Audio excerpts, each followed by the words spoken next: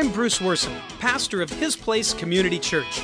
The following message came from a Sunday morning right here at His Place.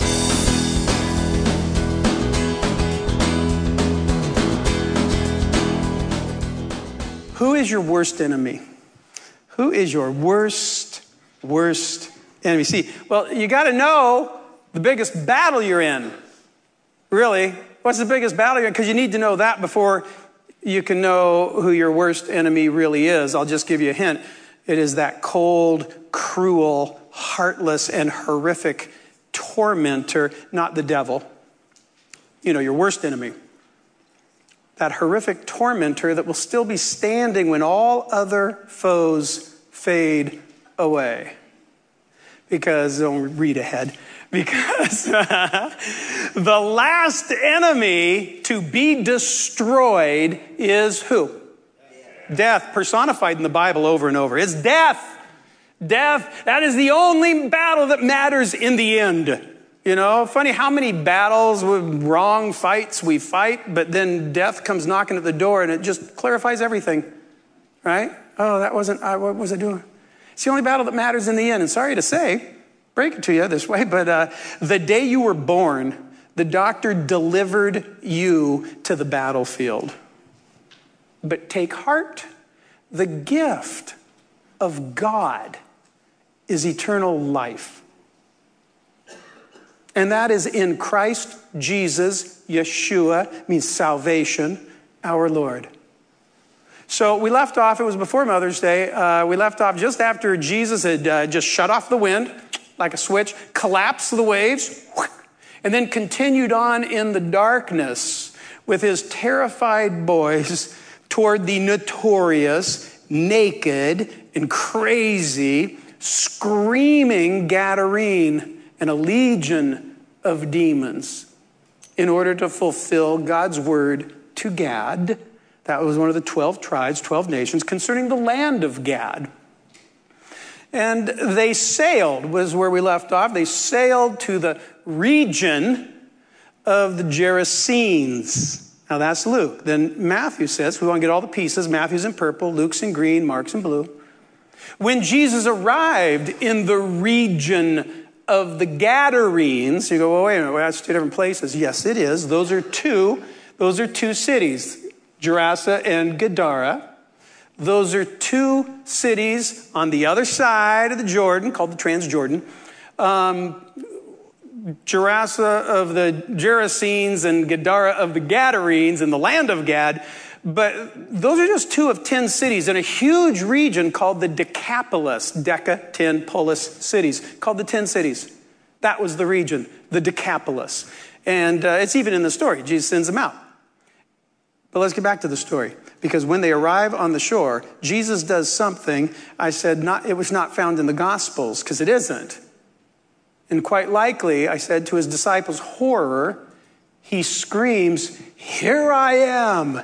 Here I am!" And a man, Mark says, a man with an evil spirit came from the tombs. No one was strong enough to subdue him. And when Jesus stepped ashore, he ran and he cried out. I said one of the boys might have cried out, "Egad, we're doing Isaiah 65. But this moment right here, much bigger than he thinks. Because no less than the end of an age is coming. The temple age in Israel. That was the first age, the temple age to come. And this guy's going to be the first guy Jesus sends to start preparing for it. It came in 70 AD. 70 AD. We know that. We know that it did. And the Roman legions destroyed it. So we just got to have some context if we're really going to understand what's going on here with our crazy Gadarene brother. You see, Jesus not only knew the real enemy, he couldn't get out of the forefront of his mind. For example, he was leaving the temple for the very last time, and one of his disciples said to him, "Oh, look, teacher, what massive stones, what magnificent buildings." And I love this line. Jesus says, do you see all these great buildings? Replied Jesus. Because here's what he sees. Not one stone here will be left on another. Every one will be thrown down by Roman legions just 40 years later.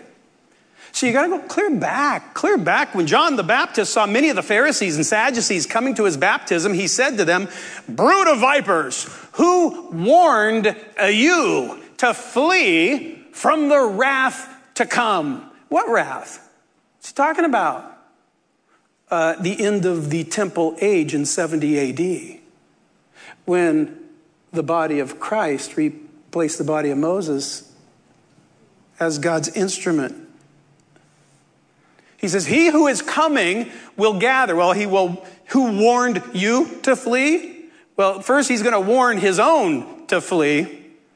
And then he'll gather his wheat into the barn, but he'll burn up the chaff. And so 15 months before Jesus' dire warning about not one stone, and shortly after sending out our Gadarene brother, we're in Galilee. The crowd's listening in as Jesus is preparing to send out the boys to take up their cross and lay down their life for the cause of Christ. And then it turns, and the boys are listening in as Jesus is cautioning the crowd to use the word to judge what is right to fight before going before the judge. And it says there was present at that season some who told Jesus, a Galilean himself, about the Galileans whose blood Pilate had just mingled with their sacrifices. Killed them in the temple. Now you have to understand, Pilate only used deadly force in the city of Jerusalem against insurrection. But the Jews believed they'd be freed from Rome. So the zealous ones often rebelled. And being that Jesus and the boys are all Galilean, in Galilee, with a Galilean crowd who think he's going to free them from Rome, it is absolutely supposed in that moment that these guys are going to be blessed with success if they're more righteous than those Galileans that God, didn't bless. And so Jesus said to the crowd, do you suppose that these Galileans were worse sinners than all other Galileans?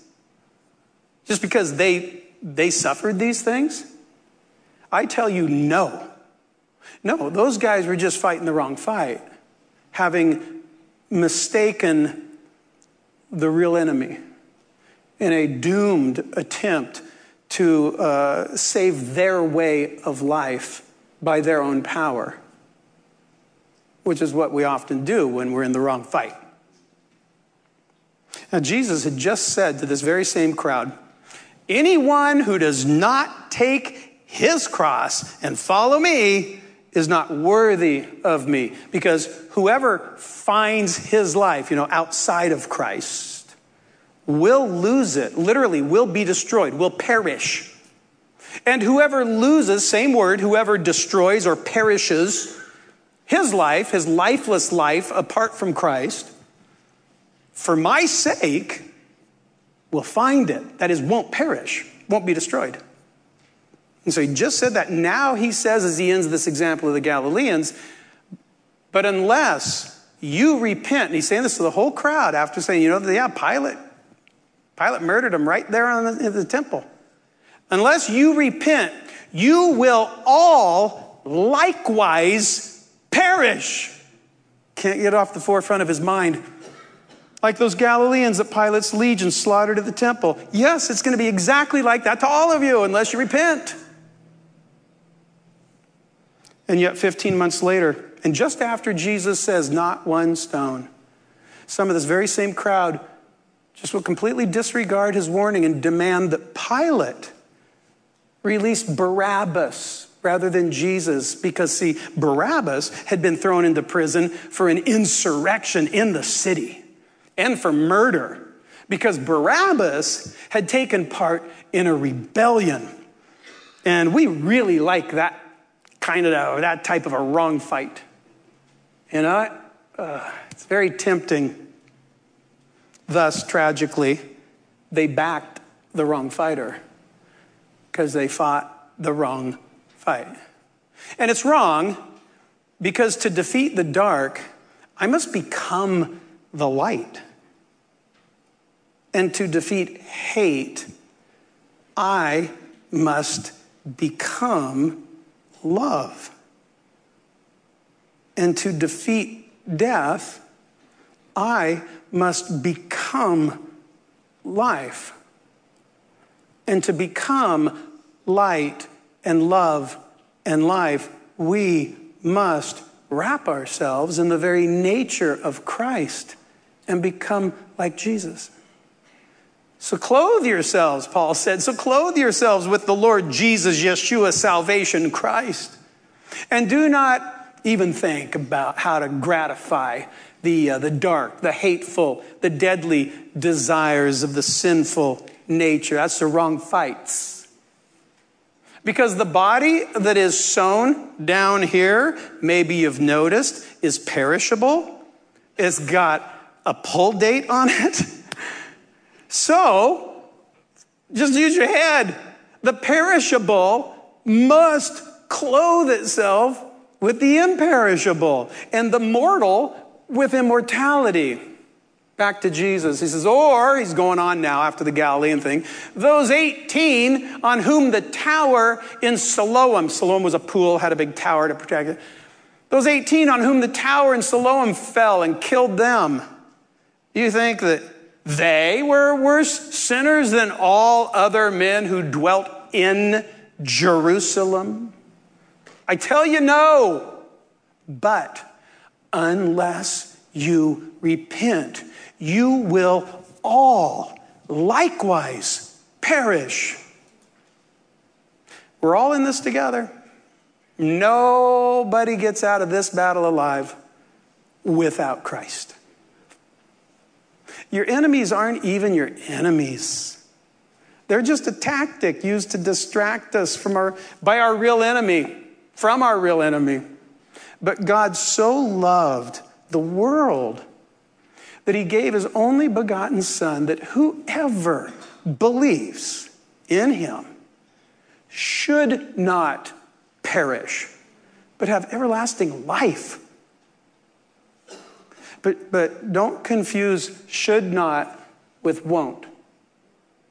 Because we gotta do what only we can do so the Lord can do what only he can do.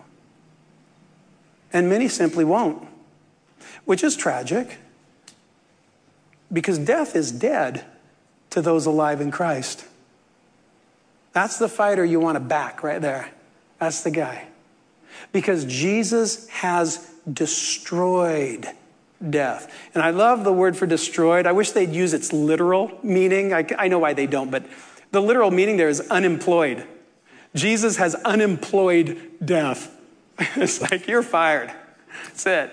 And has brought life and immortality. We're talking two different things. Because he came to do two different salvations. One very soon, one eternal. Brought life and immortality to light through the gospel. Specifically, the gospel of Luke. Wherein Jesus, in no uncertain terms, warns them when to flee to escape from death on that day. Saying, because the disciples came and asked him, how are we going to know? He says, when you see Jerusalem surrounded by armies. This isn't like a symbolism here. It's just straightforward. You know, when you see the Roman legions, then recognize that his desolation is near. You know, you see it on all four sides, because they never did that. They always would go maybe on three sides, and they were friendly. But when you see it happen on four, you know that its desolation is near. And it happened. Then he says, when you see that, oh my goodness, you let those who are in Judea flee to the mountains. What are they still doing in Judea? And let those who are in the midst of her depart. For these are the days of vengeance. There's more than one day of the Lord in the Bible. It's a lot of days of the Lord. But when the Roman legions surround Jerusalem on all four sides and destroy it, not a single stone is left standing on another. Those are the days of vengeance. Now, back when Jesus first began teaching in Galilee, he went home to Nazareth. He read from Isaiah 61, and he said, "Today this scripture is fulfilled in your hearing." And we all go, "Yeah, this is so nice." And we don't quite get, he hands it back, and all eyes were strained on him. Why? Well, I'll tell you why in a second. Because here's the end. I can't tell you all of it, but here's the end of what he read. "The Spirit has sent me to proclaim freedom for the prisoners and to release the oppressed." Isaiah says, "those who are bound." And I like that line because it's repeated in a psalm. "Those who are bound." To proclaim the year of the Lord's favor. And that's where Jesus stops. And all eyes are trained on him as he sits, as he hands it back, because he stops just 8 words short of finishing Isaiah's full sentence, which simply draws attention to it, if you know it. Because Isaiah says to proclaim the year of the Lord's favor and the day of vengeance of our God. Well, these are the days of vengeance here. But old Hebrews took note and asks us, how much worse punishment do you think will be deserved by the one who has spurned the Son of God and has profaned the blood of the covenant by which he was sanctified by the Lamb of God and has outraged the Spirit of grace? That's an interesting line right there. Has outraged the Spirit of grace. That takes a lot of doing. "For we know him who said, 'Vengeance is mine.'" Yeah, Isaiah says he will be a stone that causes men to stumble and a rock that makes them fall. Yeah, and for the people of Jerusalem, he will be a trap and a snare. And incredibly, he was. The Romans, we know this historically, the Romans used Jerusalem and the Passover as a trap, allowing all the Jews to make that pilgrimage home, return to the city for the feast. Very nice to them. Of course, the ones coming back had rejected Jesus as a true Lamb of God. They weren't taking heed to the fact that those Romans were on all four sides. And so they let everyone come into the city. They didn't let anyone leave. But they trapped them in there to starve them, to run the water supply out for months to weaken them before they completely destroyed them. Jesus had warned those bound what they would see when it was time to flee the wrath of God to come. Not only that, he wept. He wept over the city and said, the days, now we know what days he's talking about, the days of vengeance. Because he said, these are the days of vengeance. He says, the days will come upon you when your enemies, legions, will build an embankment. I mean, he just says it straight out. Will build an embankment against you and encircle you, which they did on April 14th, 70 AD. And then, because you didn't flee, because you didn't believe my warning, they will hem you in on every side. You should have fled. They will dash you to the ground like those Galileans. They will not leave one stone on another like that Siloam tower, because you did not recognize the time of God's coming to you. This is just a powerful point here for all of us. Don't miss your moment, or you're done for. 40 years after he warned those bound to flee to the mountains, the moment they see legions surrounding Jerusalem, those who were still faithful, 40 years later, who still believed him, and it's Passover and my family's here. No, the faithful did. They did. And we know this historically. Many already had as they saw the day approaching. Those are some of the stones they uncovered from the temple where they rolled them down. when they literally left, not one standing on another, because they thought there was gold and stuff hidden inside the walls, which there was, and so they tore them all apart. Those stones are laying right where they fell on that day. And I want to read you how the ancient eyewitness, Jewish historian Josephus, described the scene. It's a horrific description. It's very long. This is just a little piece. But he says, as the legions charged in, passion alone was in command. They were out of control. And as they neared the sanctuary, the temple, they pretended not even to hear Caesar's commands. What were Caesar's commands? We know what they were. He had commanded them to spare the temple because the renovated temple was to be rededicated to Caesar. But instead, they were out of control by their passions, pretended not to hear his commands, and fulfilled Jesus' warning. How crazy is that? He goes on, Josephus goes on, everywhere was slaughter and flight. And down the sanctuary steps poured a river of blood. 1 million Jews were massacred in the city. 100,000 were taken captive, sold into slavery, shipped around. Many were found hiding in the sewers. It's real people. It's a real event. These steps to the temple, you see the little lit up area, that's a storm drain under the steps. See how it's broke open there? These steps to the temple were discovered just in 2004, along with the pool of Siloam, where the tower stood. And that storm drain under the stairs, when they found it, was just as it was on that day, broken open by legions of Romans to get at the people hiding inside, and then left, on that day, left untouched for 2,000 years. It was a time capsule. The implements the Romans used were still laying there where they'd broken it open. The rocks, the rubble was still just where they threw it. Inside, the items the people dropped who were hiding inside. It's crazy. The only group of Jews who won the battle by avoiding the battle were believers who recognized the time of God's coming. Thank you, Jesus. And repented and received their Savior and believed his warning and obeyed his instructions to flee to the mountains. Whereas those who fought the wrong fight, they didn't believe and so didn't obey and so didn't live. The Galilean massacre, the Siloam Tower tragedy, they're minor compared to the destruction of Jerusalem and all Israel on that day.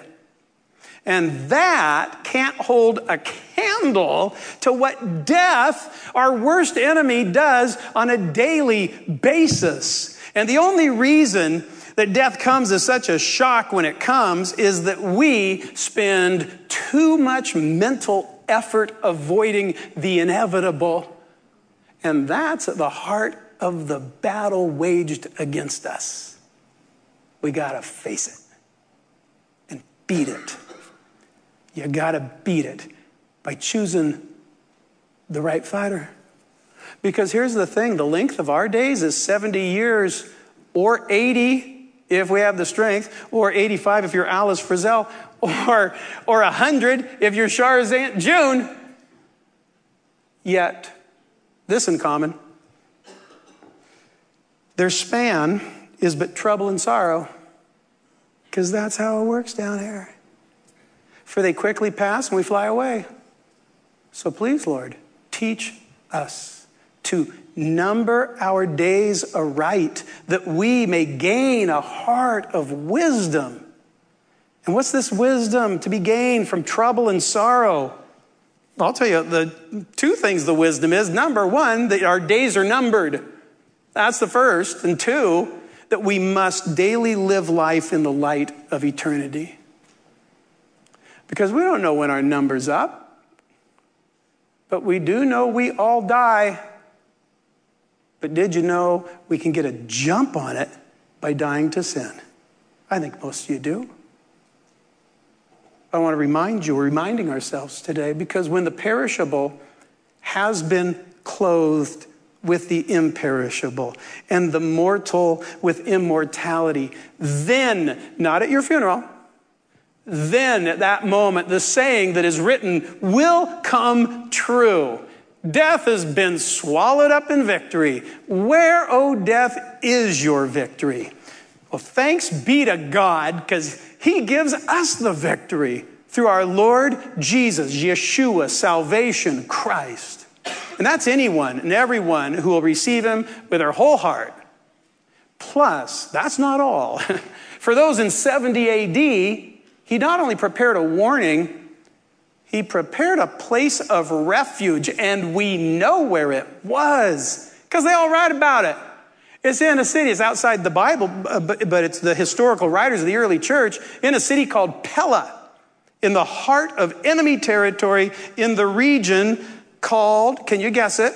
The Decapolis, the 10 cities. You know, there it is, Pella. Those dots are some of the cities. It's right there between Gadara of the Gadarenes and Gerasa of the Gerasenes, in the region of the Decapolis, at the base, near the base of the mountains of Bashan or Bashan. It's now called the Golan Heights, but in the Bible it's the mountains of Bashan. And according to early Christian historians, Eusebius, 300 AD, and Epiphanius, 350 AD, who gathered the reports from those who had been there and put them together for us, and we have it. That's great. According to those two guys, there was a well-organized mass church migration of Christians, Jewish Christians, to Pella. But how'd they know which mountains to flee to? Jesus just said, flee to the mountains. How'd they know which mountains to flee to? Any guesses? Somebody say the Bible. The Bible. Like this, because there's a few of them, but here's one that's just not so subtle about when God's going to destroy it all. It's a passage in Psalm 68, and I wish I could read the whole thing, but here's just some pieces. Let God arise. Let his enemies be scattered. Let those also who hate him, well, flee before him. Sing to God. Sing praises to his name. His name, Yah. Remember him? Yah? Yeah? Okay. And rejoice before him. You know, maybe even hallelujah him.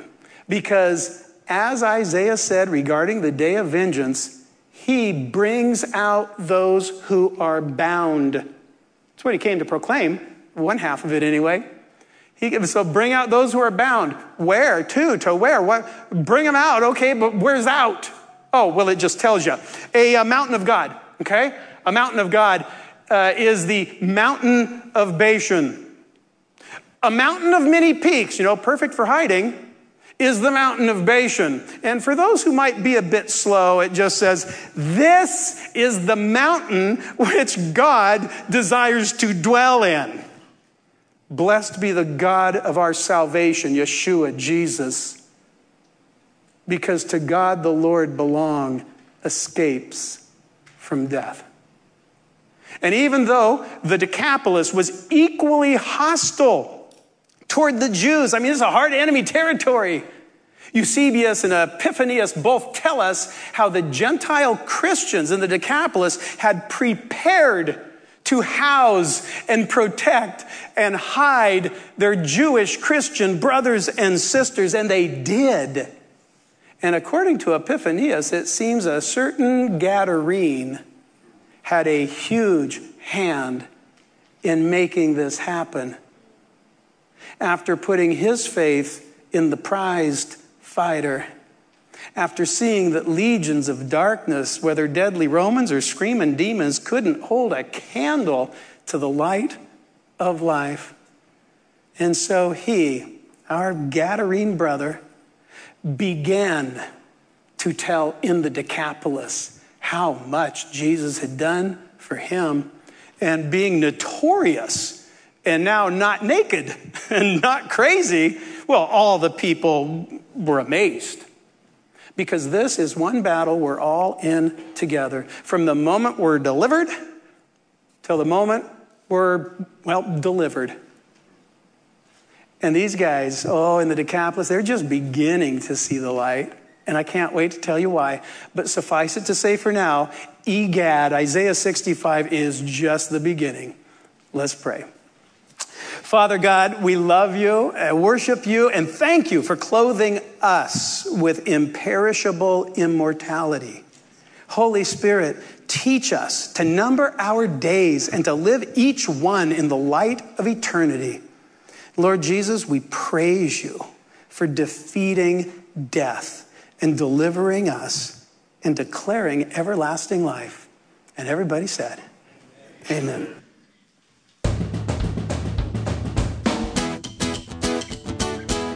Well, thanks for listening in. Why don't you join us on a Sunday morning? If you'd like more information about the church, just point your browser to hisplacechurch.com. Until next time, may the Lord bless you, keep you, and make his face shine upon you.